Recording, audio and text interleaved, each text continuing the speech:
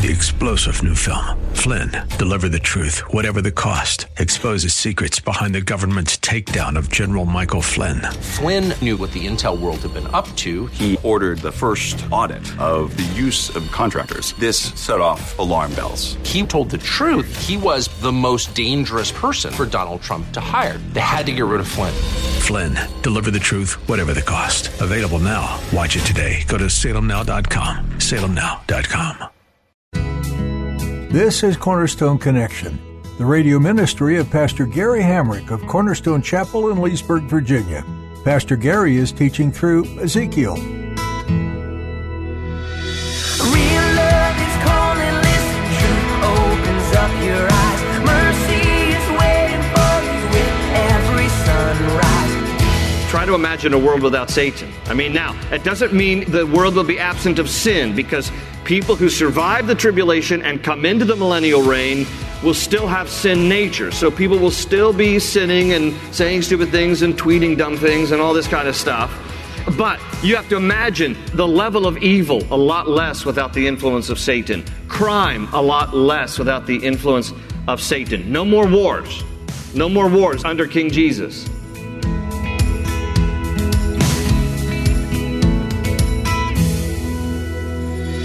Have you ever said or heard someone say, "The devil made me do it"? Satan often gets too much credit for the evil in this world, but his influence is definitely undeniable. Today, Pastor Gary teaches that when King Jesus rules during the millennial kingdom, Satan will be bound up for 1,000 years. His influence will no longer be present in this world. There will still be sin in the world, but the effects of evil will be greatly reduced. As Christians, you and I can have a sure hope of a perfect world one day. At the close of Pastor Gary's message today, I'll be sharing with you how you can get a copy of today's broadcast of Cornerstone Connection. Subscribe to the podcast or get in touch with us. But for now, let's join Pastor Gary in the book of Ezekiel, chapter 40, as he continues his message, Israel and the End Times. This is what Ezekiel's talking about here in these last few chapters. He's talking about the 1,000-year period of time when Christ returns to the earth, the saints with him, Battle of Armageddon done, all the nations opposed to him defeated. He separates the righteous from the unrighteous, and now we rule and reign with him, the saints who have returned with Jesus on earth for 1,000 years. After this, there's a new heaven and a new earth. That's not for today's Bible study. People who accept Christ during the 7 years of tribulation, it's possible to accept him during that time period, will enter into the millennial kingdom and basically live out the rest of their lives like normal. But the saints who return with Jesus will rule and reign with him for that 1,000 years. This is what Ezekiel is seeing. God is showing him way in advance. He's 6th century BC. He's seeing things beyond our time.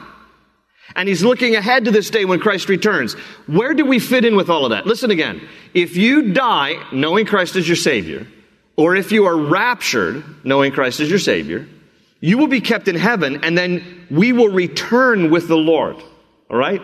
Or either that, or a person can get saved during the 7 years of tribulation and come into the millennial reign of Christ and live out their normal life.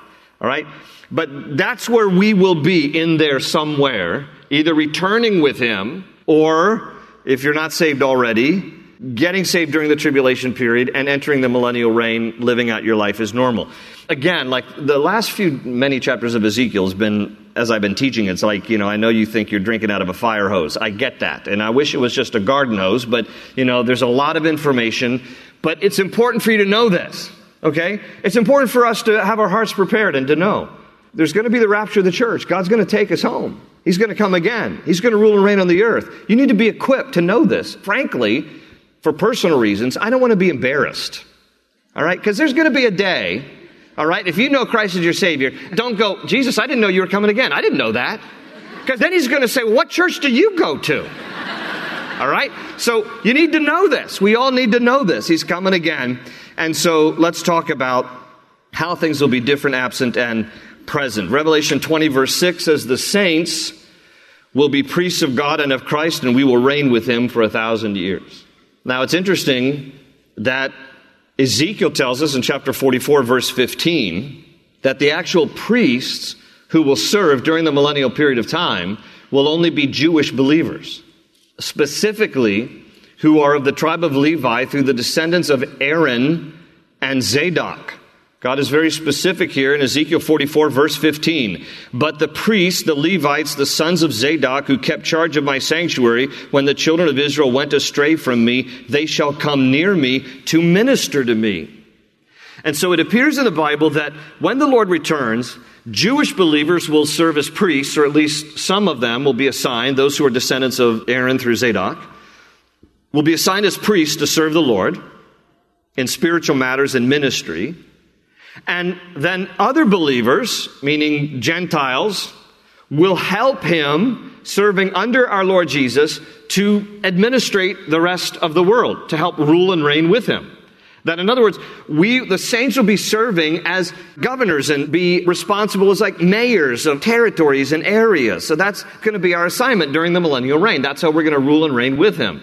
And just so you know, I'm just letting you know in advance, I already have Bermuda. All right? I already have Bermuda. I put it in years ago, and it's been approved. So that's where I'm going to be. Now, what will be different here? Ezekiel does not spend too much talking about life itself and how it will be different during the millennial reign. He talks more specifically about the temple.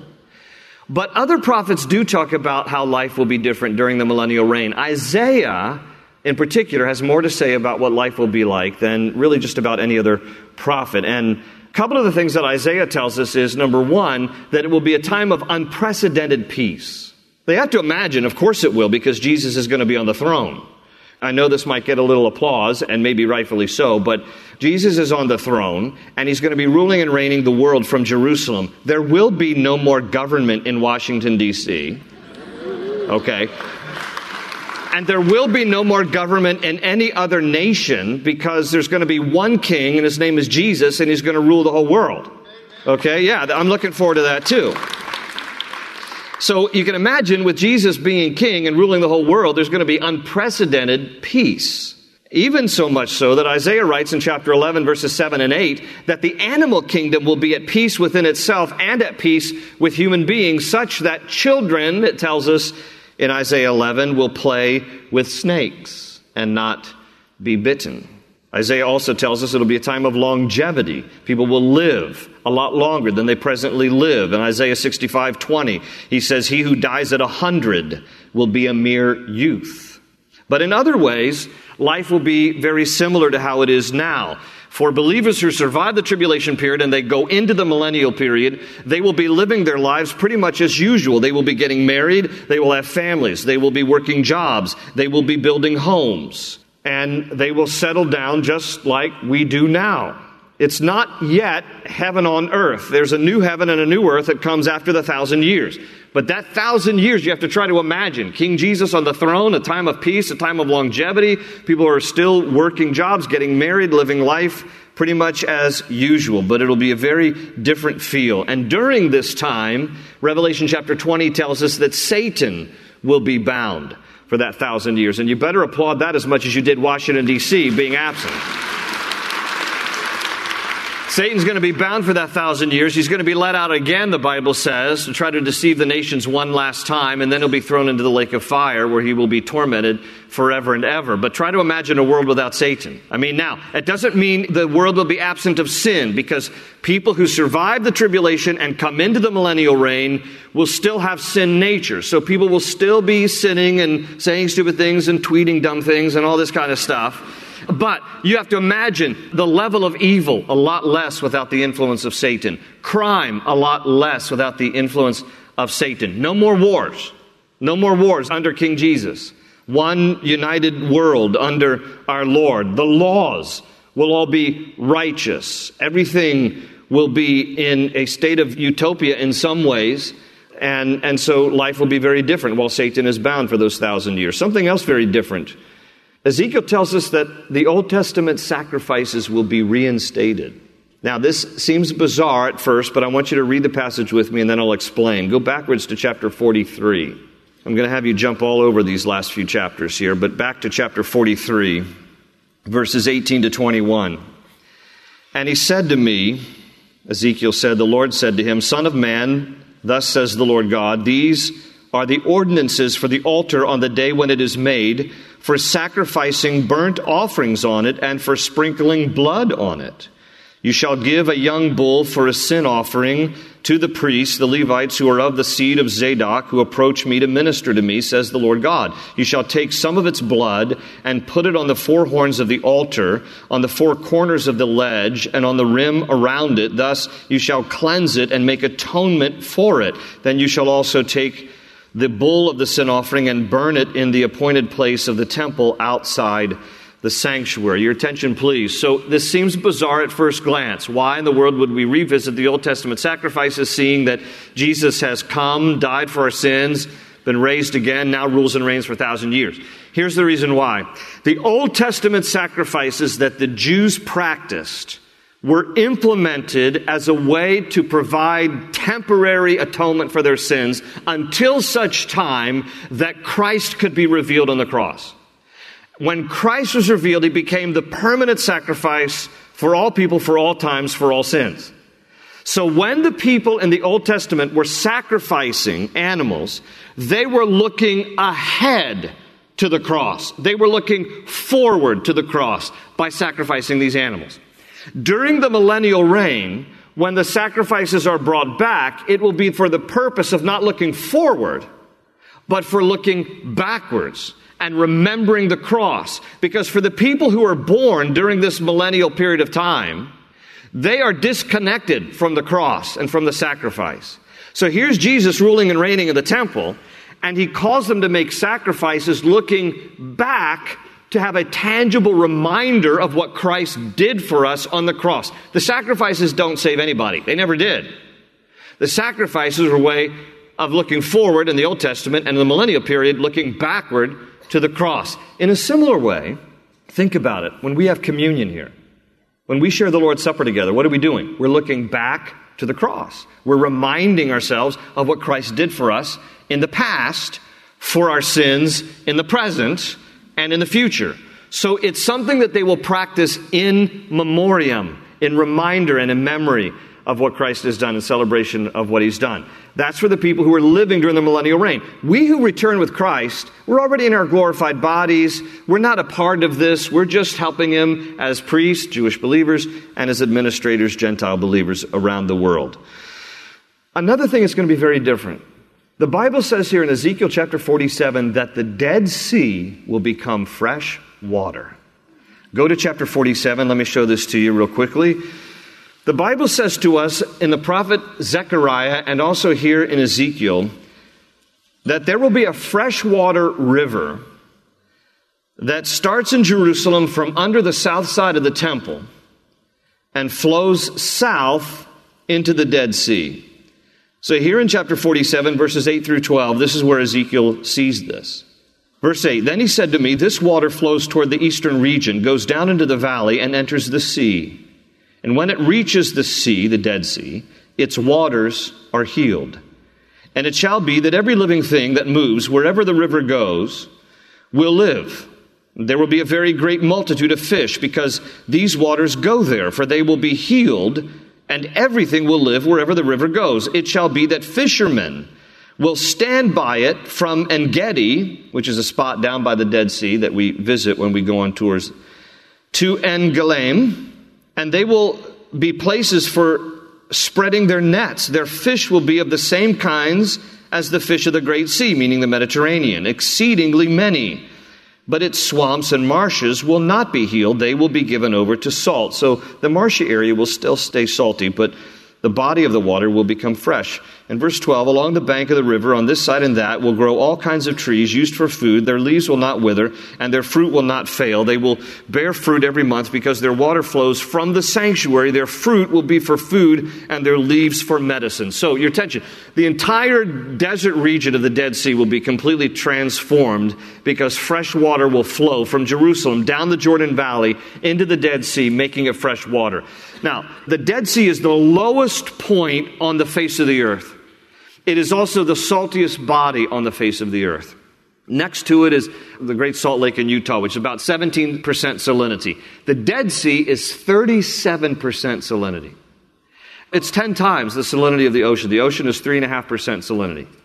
The Dead Sea, 37%. And the Bible says it's going to become fresh water. You know, when we go down to the Dead Sea on our different tours to Israel, those of you who have been with me, you get a chance to swim in it.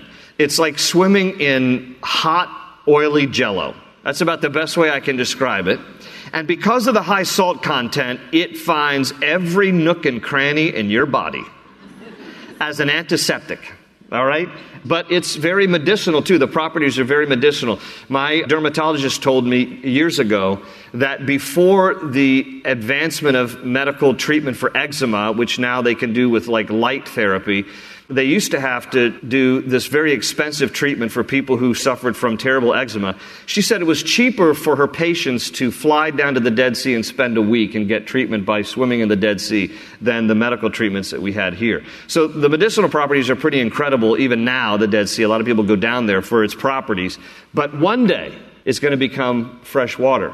Ezekiel says during the millennial period, it will be fresh water. So, what I tell people is, if you want to get a corner on the market, you want to start a business, start a bait and tackle shop down by the Dead Sea.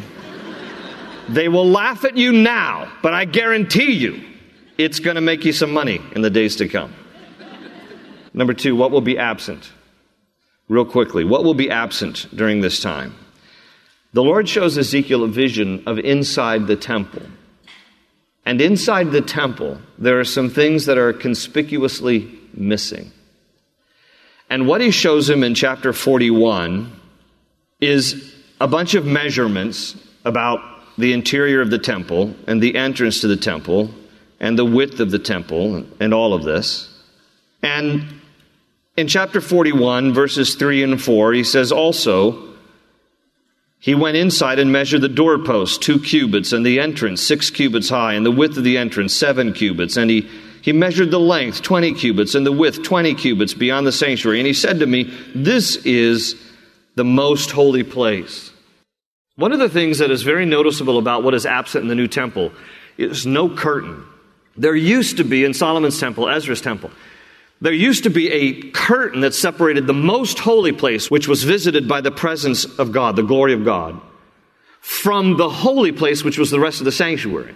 Only the priest could go into the most holy place through that curtain. There is no curtain in the new temple that Jesus will occupy. And the reason is because Jesus has abolished that curtain. That curtain was a symbol of the fact that there was a disconnect and a distance between God and man. But Hebrews chapter 10 verse 20 says that Jesus opened up for us a new and living way through the curtain. That is his body. No need for a curtain anymore. In fact, many of the articles are missing in this new temple. There is no silver or gold in the new temple. David contributed 100,000 talents of his own gold into the lining of the interior of the temple that Solomon built. 100,000 talents of gold is the equivalent of 3,750 tons of gold. That's $50 billion in today's time. David dedicated no silver, no gold, because Jesus in his glory is the beauty that adorns the sanctuary. No table of showbread, because Jesus is the bread of life. No menorah in this new temple, because Jesus is the light of the world. No Ark of the Covenant, because Jesus is the mercy seat. He is our atonement. And finally, number 3, what will be present? What will be present is the very presence of the glory of the Lord. One last verse, go to chapter 44, verse 4. In chapter 44, verse 4, it says this, also he brought me by way of the north gate to the front of the temple. So I looked, and behold, the glory of the Lord filled the house of the Lord, and I fell on my face. Ezekiel is undone by this vision. He saw back in chapter 10, the glory of the Lord depart the temple. God told him in chapter 8 the reason was because of the idolatry and perversion of the people. But now Ezekiel has the privilege of seeing in the future the glory of the Lord returning the very same way that his glory departed. It is a statement of the mercy of our Lord. He will return to the place where he at one point was not honored, not wanted. But he continued to pursue his people. He continues to pursue you and me. And the glory of the Lord shall one day return to the city of Jerusalem. and to the world by his very presence. It's a terrible thing when the presence of the Lord is no longer in a place. Even in his omnipresence, God can choose to withdraw his glory from a place where he is not honored and not wanted. His glory had departed from the temple because the people had defiled themselves with idolatry and perversion. And God will remove his presence where there is unrepentant compromise. One of the worst examples of this story in the Bible is the story of Samson. Many of you are familiar with his story. He was a man of great physical strength, but terrible moral weakness. He had a real love for women, more than he loved God. His desire for women mastered him, more than the Lord was his master. And most of you know the story how Delilah, one of the women that he lusted after, played him for the fool. She made a deal with the Philistines, the perennial enemy of the Israelites. For a sum of money, I will find out the secret of his strength so that you can subdue him. His strength was really not because he was a gym rat. His strength was from the Lord. His strength was supernatural. But when he compromised his life, that supernatural strength of the Lord waned. And when Delilah had worn him down time and again from what's the reason, he finally gave her this symbol of his strength, symbol only. The strength was from the Lord, but it was his hair that he had not cut as a vow to God, that he was consecrated to God. And when she cut his hair while he was sleeping, one of the saddest verses in all of the Bible is Judges chapter 16 and verse 20. It says, when he awoke, he thought that he would go out and subdue the Philistines, just like he had always done before. But Judges 16:20, the last part of it says, but he did not know that the Lord had departed from him. If you feel the absence of the Lord's presence, the good news is that in his mercy, he does not stay angry forever. He will return to the place that he had departed from. The return of the Lord is a reminder of the glory of the Lord. But we need to humble ourselves. We need to get right with God. Micah 7:18 says, who is a God like you, who pardons sin and forgives the transgressions of the remnant of his inheritance? Micah says, you do not stay angry forever, but you delight to show mercy. Do you know that your Father in heaven delights to show you mercy? If you feel estranged from him, there's no reason to, because he's delighting to show mercy to those who would humble themselves and return to him. Listen, I don't know when Jesus is going to come again, but our time is shorter and shorter every day that passes until his imminent return. If you're not right with him, get right with him, because he's coming again. He's going to take the church. He's going to rapture us. Then he's going to come to earth for a second time.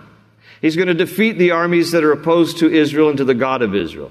And then he's going to set up his kingdom on earth for 1,000 years. Listen, Paul said, 1 Corinthians 2:9, no eye has seen, no ear has heard, neither has it entered in the heart of man what God has prepared for them that love him. God has prepared things for us, and he is giving us a glimpse of these things in Scripture here, that we would be ready, watching, hopeful, and longing for his return. Amen? An open ocean, jump in and you'll find the cornerstone's your connection. Run towards your new life. Thanks for listening to Cornerstone Connection. Today's message focused on the prophet Ezekiel. Ezekiel is the Old Testament book that records the foretold judgments on the Jewish people living in exile because they chose sin over God. And you know what? They kept rebelling. And I'm sure some wondered, why is this happening? Like them, sometimes I ask that same question.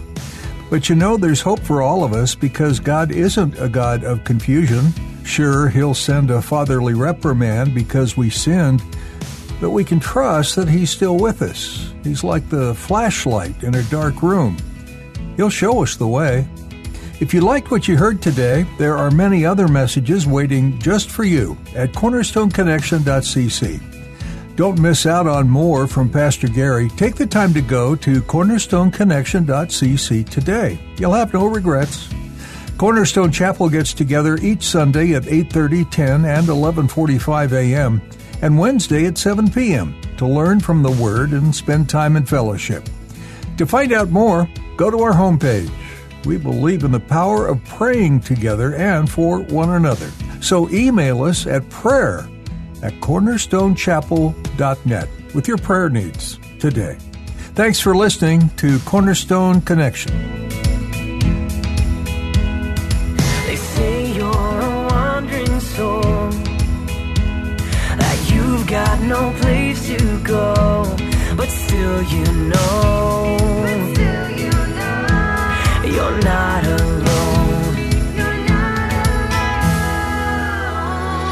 Real love is calling, listen, truth opens up your eyes. Mercy is waiting for you with every sunrise. Hope is an open ocean, jump in and you'll find the cornerstones, your connection, run towards your new life.